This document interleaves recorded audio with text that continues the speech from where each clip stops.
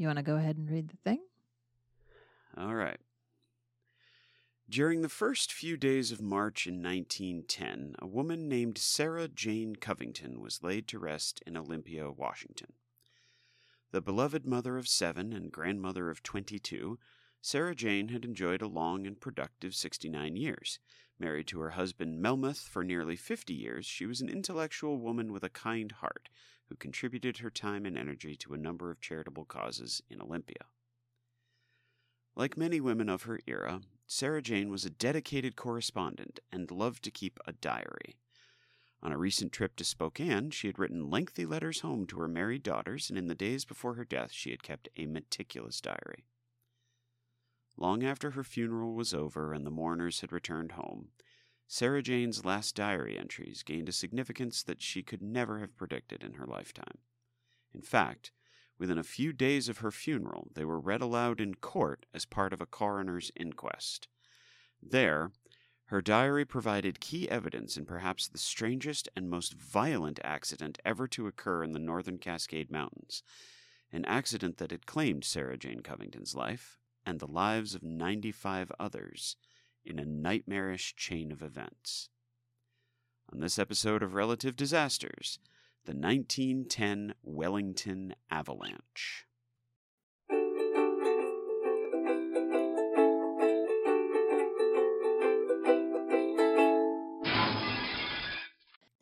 Welcome to Relative Disasters, the show where my brother and I manage our existential dread by talking about terrible and interesting historical events and their context, implications, and any related sidebars we feel like discussing.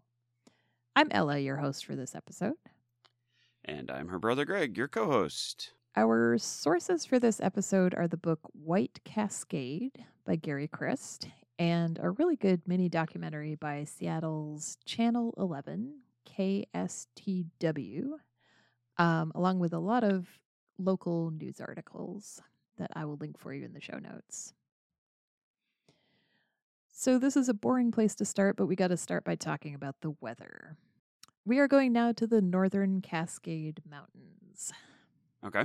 Which is the Pacific Northwest. And the weather in the Northern Cascades, even though they're not tall mountains compared to the Rockies, it is some of the most unpredictable and precipitation-prone weather in North America. So what's happening is, in the winter, the wet maritime climate of the Pacific blows east into the mountains and combines with the subarctic climate of northern Washington to produce winter storms of almost unimaginable ferocity and volume. Yikes. Okay. So we're going to a little place called Stevens Pass, which is way high up in the Northern Cascades. And the average winter there sees 500 inches of snow per year. I'm sorry, what? That is enough to bury a 4-story building. And in some years, that's the average. So in some years, the accumulation is much higher. Holy cow. And the snow can be constant. So in January and December, you can expect snow on 2 out of every 3 days of the month. So fully Good 2/3 grief. of the winter, it is snowing. Wow. Okay. And yet, people still have to get through the Cascades. Okay. So you've got Seattle on one side. Right. And Spokane on the other side. Yeah, Yeah, and if you are coming from Spokane or Leavenworth and you need to get to Seattle or Everett, which is on the other side of the Cascades, you have to go all the way down and over and up. And it's a trip of days. Oof. Until the Great Northern Railway decided to create a track that went over the mountains. Despite the weather. It's not just the weather, it's that there's really no good place for a pass. Yeah, okay. So they did a lot of surveying, and what they came up with was a pass that went through Stevens Pass, which is at 4,000 feet elevation. The thing is that these mountains are really steep. So the 4,000 feet, you are climbing really drastically in a way that you're not when you go over the Rockies. Right.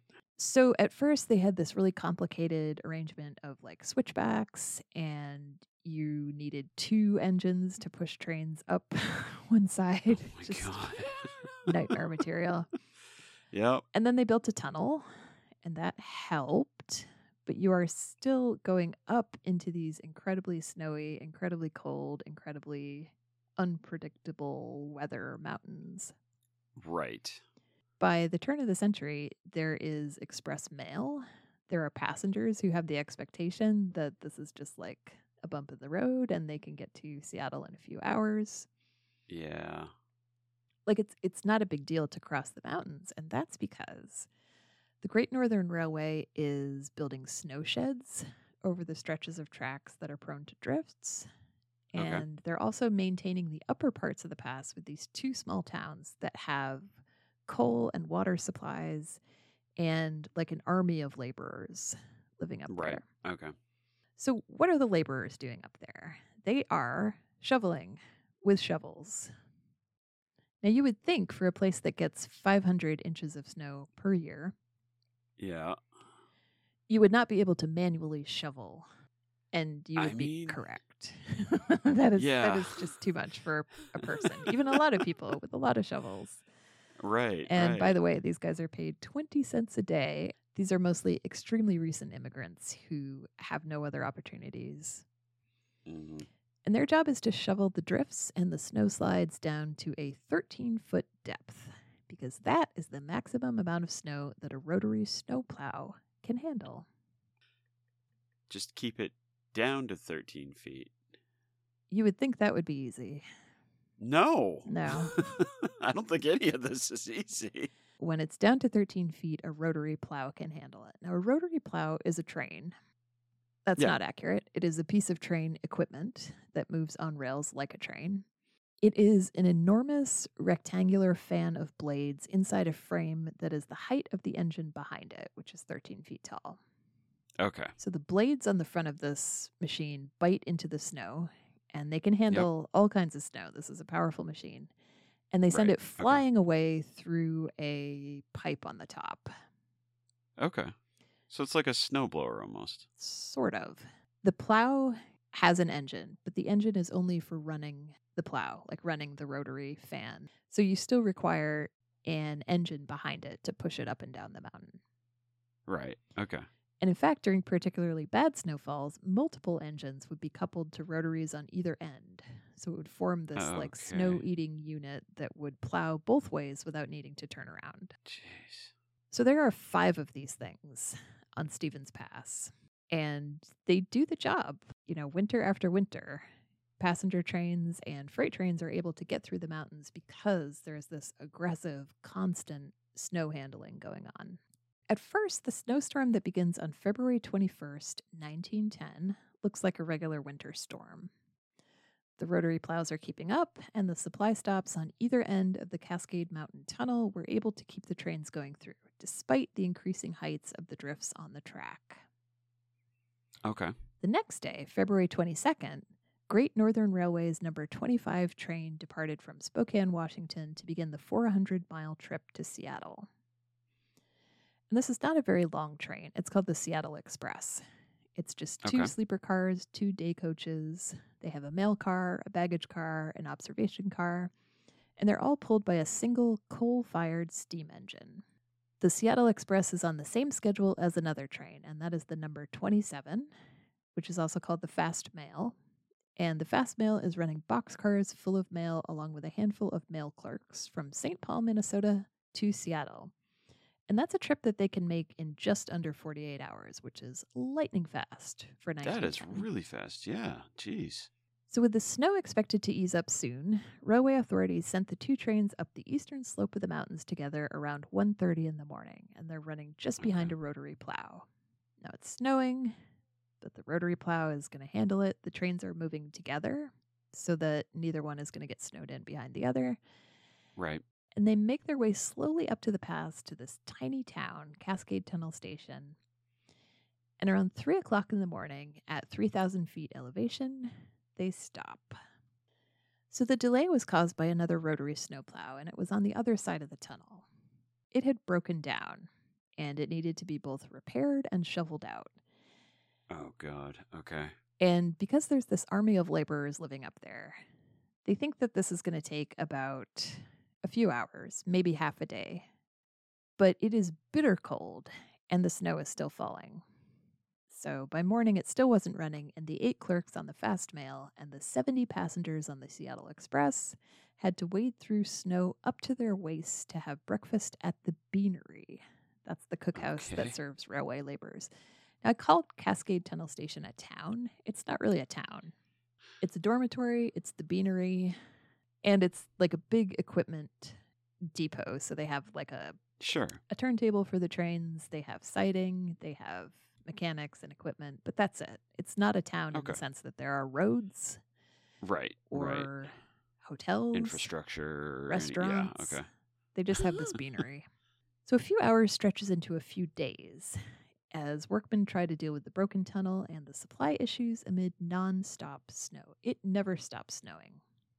Oh my gosh. So on February 24th, both trains were brought through the tunnel and parked on siding at the yard at Wellington, where crews thought they would be safe from the increasingly deep snowpack and the increasingly large snow slides. Now, this is wet, heavy snow, and it compacts when it hits the ground.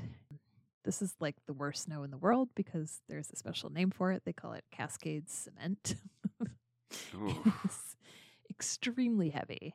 And what it's doing as it falls is it's creating these little snow slides. So, the volume will get too much, something will let go, and the bunch of snow will slide down across the track. And again, they can't get the rotary plows into anything over 13 feet tall. So Wellington is like Cascade Tunnel Station. It exists only to serve the trains passing through. There are no roads. There are very few services. The town itself is balanced very carefully above the track, below a slope that is covered in the charred remains of a forest that had burned down during the last summer. And then below the town, the mountainside steepens into a 1,000-foot deep ravine. Okay, yeah, I don't like where this is going. Now, there is actually a town at the bottom of this slope. It is called Scenic. And Scenic is a real town. They have roads and hotels. Okay. And it is probable that people who were up on this part of the track could actually see the lights of Scenic. It's only 4 miles away. Sure, okay. So they know it's not far, and this seems like another temporary delay.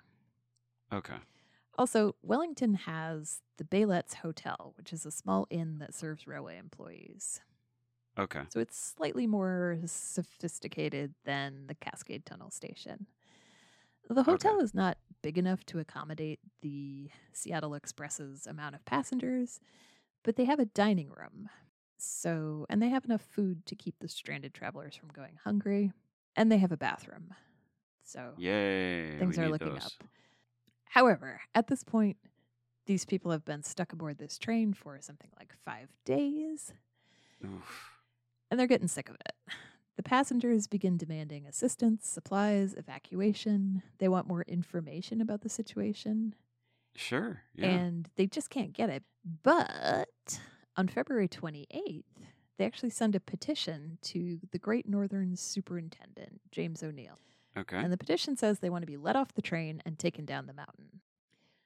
Well, this is not as much of a stretch as it sounds like because O'Neill has been on the mountain since the storm had begun. The passengers can see his car, which he was using as an office, and it's parked on the same siding. So it's like an observation car. He's got his stenographer in there. He's got his telegraph people in there. Gotcha. So he's right there, but they still can't get any information from him or his staff. I mean, you're snowed in. There's not a ton of information to give you at that point, right? Well, they want to know when the track is going to be cleared. Gotcha. Okay. Which is his job. Yes. To be clear, that is what he's supposed to be doing. To be fair, this is a moment where it is appropriate to ask for the manager. Yes, absolutely. So following this petition, which did nothing, 5 of the passengers decided they had had enough. So 2 of them are lawyers who are going to argue a case in front of the state Supreme Court. And they're like, you know what? We're going to miss our court date. We need to get out of here. Yeah. So they hike through the tunnel and they hike several miles down the snowy track, and they stop just above the town of Scenic, which, again, 4 miles away, nearly 1,000 feet below. Yeah. Okay. Yep. Now, at this point, they talk about turning back because they are wading through snowdrifts that are up to their armpits. If you've ever tried to walk in snow without snowshoes or without skis, Yeah. it's exhausting. It's incredibly difficult. You get wet. This is how people die. Yeah. So they talk about turning back, but with the still falling snow filling in their footsteps, right? Oh, no. So they know they're going to have to no, wade no. through the same stuff on the way back, and it's Yep. getting dark Yeah. because it's February. Might as well keep going. They Yeah. decide they're going to slide down the slope to the town below. They're taking the fun route. Well, I don't think it's fun. Do they get on their suitcases or something? No, Okay. they don't take their luggage. They have these overcoats on, so they pull the overcoats up between their legs and they kind of slide down on their butts. I like it. You know what? I like it. It's pretty desperate. Miraculously, they all survive and they land at the Scenic Hot Springs Hotel. Oh, okay. So they're bumped and bruised. I think one of them has a wrenched ankle, but it is amazing that they survive this. But they're there, yeah. Yeah, but they're there and there's no way to get back and there's no way to communicate with the people on the train. Oh, right, yeah. I wasn't thinking of that. And the people on the train are not all hale and hearty 30-ish lawyers, right? Sure. There are several families that are traveling with young kids. There is a man who is dying of an infected gangrenous wound. And there is a man with a severely broken leg. So there are people who physically could not make this. So it's not like this is an option for everyone. This is not a solution. No. Yeah. I mean, a lot of those kids also were young. There were 2 infants and a 3-year-old and some older kids. But you can't, you just can't wade through snow up to your armpits with a baby. So with the snow still falling and temperatures beginning to rise, the danger of avalanches was now increasing. Yeah. And they've already seen these minor slides that had blocked the track on both sides of the mountain. They still can't get the rotary going. And on February 25th, the snow above Cascade Tunnel Station lets go. And it wipes out the beanery where the passengers had just eaten.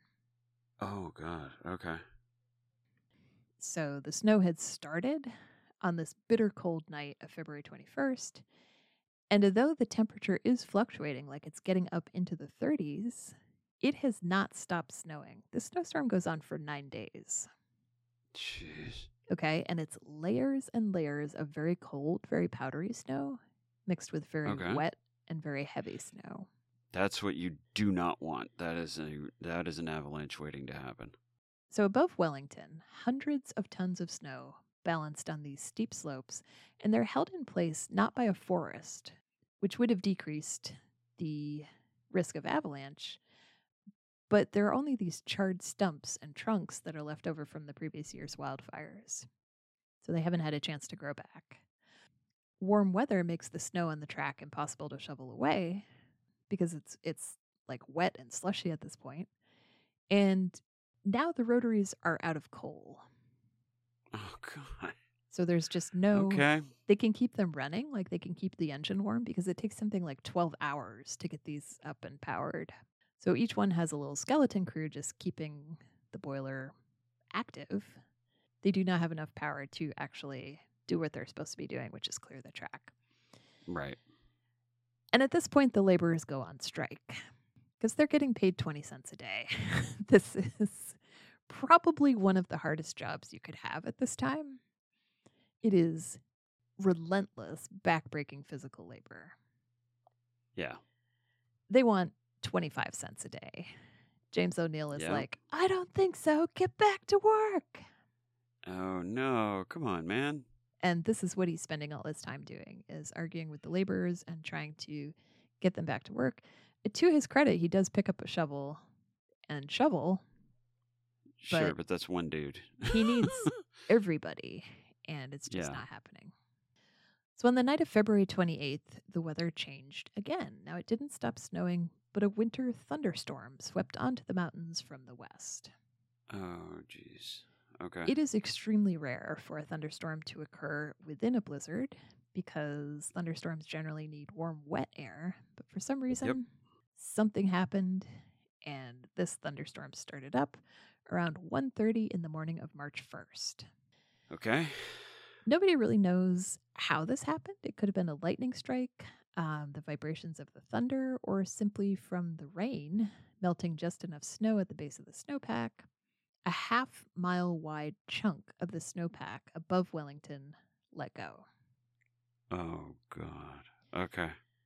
So, gathering speed and picking up debris as it went, the snow cascaded down through Wellington, and it took buildings, trees, railroad tracks, telegraph poles. It took everything. It slammed into the superintendent's car, it rolled it onto its side and packed it with wet snow. And then it hit the Seattle Express and the Fast Mail, and it sent both trains tumbling end over end into the valley below. Were the people on them at the time? Yeah. So people were asleep, they were in their bunks, and a number of the laborers were also inside sheltering from the storm. So over 100 people were on the two trains when this happened. Yeah. And the damage was incredible. When the trains came to a stop, they were just a mangled mess of broken cars, smashed engines. They're half buried in the snow. And again, the snow is so wet and so heavy, it feels more like cement. So it's not the kind of snow you can kind of dig yourself out of. The avalanche had driven boards and poles as well as whole trees into the wreckage. One engine had landed on top of a passenger car where dozens of people had been sleeping. Although a few people were pulled alive from the wrecked passenger train and a single mail clerk survived the wreck of the number 27 train, the final death toll was 96 people lost. Because some of the people on the train were not ticketed passengers, that number is an estimate. I'm honestly shocked anybody survived. They're not buried deeply, so they kind of come to a rest partially on top of the snow. From the photographs, it looks like the snow kind of tumbled them down, and it didn't bury all of the cars. It left a few kind of poking up. So the coroner's inquest, which is held 2 weeks after the accident, found that the storm had created conditions, quote, beyond human control. And they're trying to assign blame. So they're trying to find out if the railroad had been negligent. Okay, yeah. So the storm is obviously an act of God. A storm like this has not been observed ever in this area. The avalanche is not the railroad's fault. However, the jury decided that the fact that the trains had been trapped at Stevens Pass at all was at least partially due to the railroad's actions. Okay. So not enough coal was on the mountain where it was needed. There were not enough mechanics and enough extra parts to fix the rotary that had broken down. Okay. There was not enough labor to shovel the slides and snowdrifts down to the 13-foot level the rotary plows could manage. Yep. And Superintendent O'Neill had not evacuated the passengers. He had not agreed to their demands to have the train put back inside the tunnel until the danger of an avalanche passed. That was one of the things they had asked for. Yeah. Okay. Now, he didn't do that because this tunnel is not ventilated. It is just a tunnel cut through the rock. Okay. Yeah. So a coal-fired engine produces a lot of heat, and it produces a lot of gases. And they were concerned about the risk of passengers asphyxiating, which is a valid concern. They were also concerned that an avalanche could trap either end of the tunnel, so trap the train inside the tunnel, and passengers would suffocate. It wasn't a big tunnel. There wasn't a lot of room in there. Yeah. But you can see why, because they had asked for that, I think a few days before the avalanche occurred, a reasonable person would say, why was that not done? I mean, but how much more awful would that have been? Like, we survived the avalanche, but then we're trapped in this tunnel and everybody just suffocates. You know, like that would have been just as bad. Being trapped on the mountain at all. Yeah, it's not great. Was horrible. But I think because people were able to successfully evacuate, the jury put more of a responsibility on the railroad superintendent. Okay. because he had chosen not to evacuate everybody or even evacuate the people who could have been moved. So the jury found that the Great Northern Railway had been negligent and could be sued by the victims of the accident. However, the verdict in the first lawsuit was overturned by the state Supreme Court, and by 1915, the rest of the claims had been settled out of court. In 1929, a new tunnel was built below Stevens Pass. It was 8 miles long, which made it, I believe, the longest tunnel in the world at that point. Cool. But it completely eliminated the need for steep grades above scenic and shortened the trip from Spokane to Seattle by hours. Okay. So the track above scenic was taken up, although the concrete snow sheds were left in place. And the town of Wellington, which had become so associated with this avalanche, was first renamed. They named it Ty, and then it was just demolished. So if you go up there now, you can hike it. It's a rail trail called the Iron Goat. But the town is completely gone. It's not a ghost town. There's nothing. There's just nothing there, yeah. The snow sheds were left in place. Right. So part of this trail is covered, but there's no sign that there were ever any buildings up there. Okay.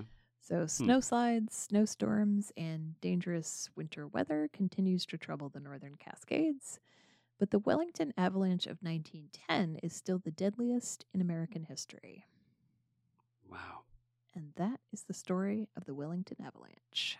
Obviously, it's just awful, but the weather at play is so extreme. I mean, it's hard to wrap your head around like 500 inches of annual snow to begin with, but then that particular mix of powdery snow under wet oceanic snow, covered by powdery snow, covered by another layer of wet snow, like that is just awful. And then the thunderstorm coming out of nowhere, like that's beyond bizarre. Because as you said, like thunderstorms usually can't form in snowstorms, and when they do, they don't tend to last long enough to do much damage. I'm wondering if this avalanche, did it impact on scenic at all? No. Scenic was not in the path of this avalanche. It flowed down over Wellington, across the track, and then just and into the down ravine, into that gorge. And then it just kind of petered out in the forest below. So was Sarah Jane Covington one of the passengers on the train? Yes. She was writing her diary the whole time they were stuck. There were a couple other people who were working on letters that were retrieved, but a lot of the passengers who left Spokane never arrived, Yep. But I think, they were doing the right thing by staying on the train. It was much more dangerous to actually get out, walk through the snow, the lawyers hike that walked through the tunnel, slide on your butt down 1,000 feet. Yeah. I mean, it's a great story, but statistically, you're much better off sticking to your nice warm train. Has there been an equivalent snowfall / storm system like that since?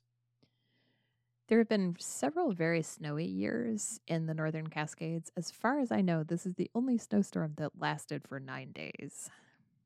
If they had gotten a break in the weather, it's possible that they would have been able to clear the track. But because it just never stopped and the trains were just in constant, they were trying and trying and trying. But they never got that break in the weather that would have allowed them to clear the track and at least get the trains down. Because they obviously weren't sending any more up. Like the pass was closed below Cascade Mountain Station. They just wanted to get those 2 trains down. And unfortunately, they never got a break in the weather. And they couldn't send them back the way they came because the pass was like they would have just had to have been clearing the other way, right? They were focusing all their energies on the western side, trying to get the trains down off the mountain. They weren't trying to get them back to, I think it's Leavenworth, where they start up the mountains. Here at Relative Disasters, we do fact-check our stories in an effort to give you the best disaster experience possible. If you'd like to read more about our sources, a more complete bibliography is available in our show notes. If we got anything wrong, please let us know. You can do that by emailing us at relative.disasters@gmail.com. Or if you'd like to share some insights we missed or just shame us publicly. And you want to. Why not use our Instagram at relative.disasters? And we want to thank our patrons who support us at Relative Disasters Podcast on Patreon. This week's episode was brought to you by Bernadette, our expert rotary mechanic, and Anne-Marie, chief in charge of Avalanche maintenance. Nice job. Management. Ladies. Yes, excellent. Thank you so much for joining us for this episode of Relative Disasters. We hope you've enjoyed the story and the discussion, and please join us next time for another strange, dangerous, and interesting event from history. My brother has selected our next disaster. What's it going to be, Greg? Well, Ella, it's our last disaster of the season, and it's not a natural disaster. It's not a shipwreck. It's nothing of the sort. It's in fact a disaster that really only happened to one person. Mm-hmm. But we are going to talk about a person who did an act of selfless heroism, and his entire life was destroyed by it. Oh dear. We're on this season's last episode of Relative Disasters. We're going to talk about the attempted assassination of Gerald Ford and how it really ruined the life of the man who saved the president's life.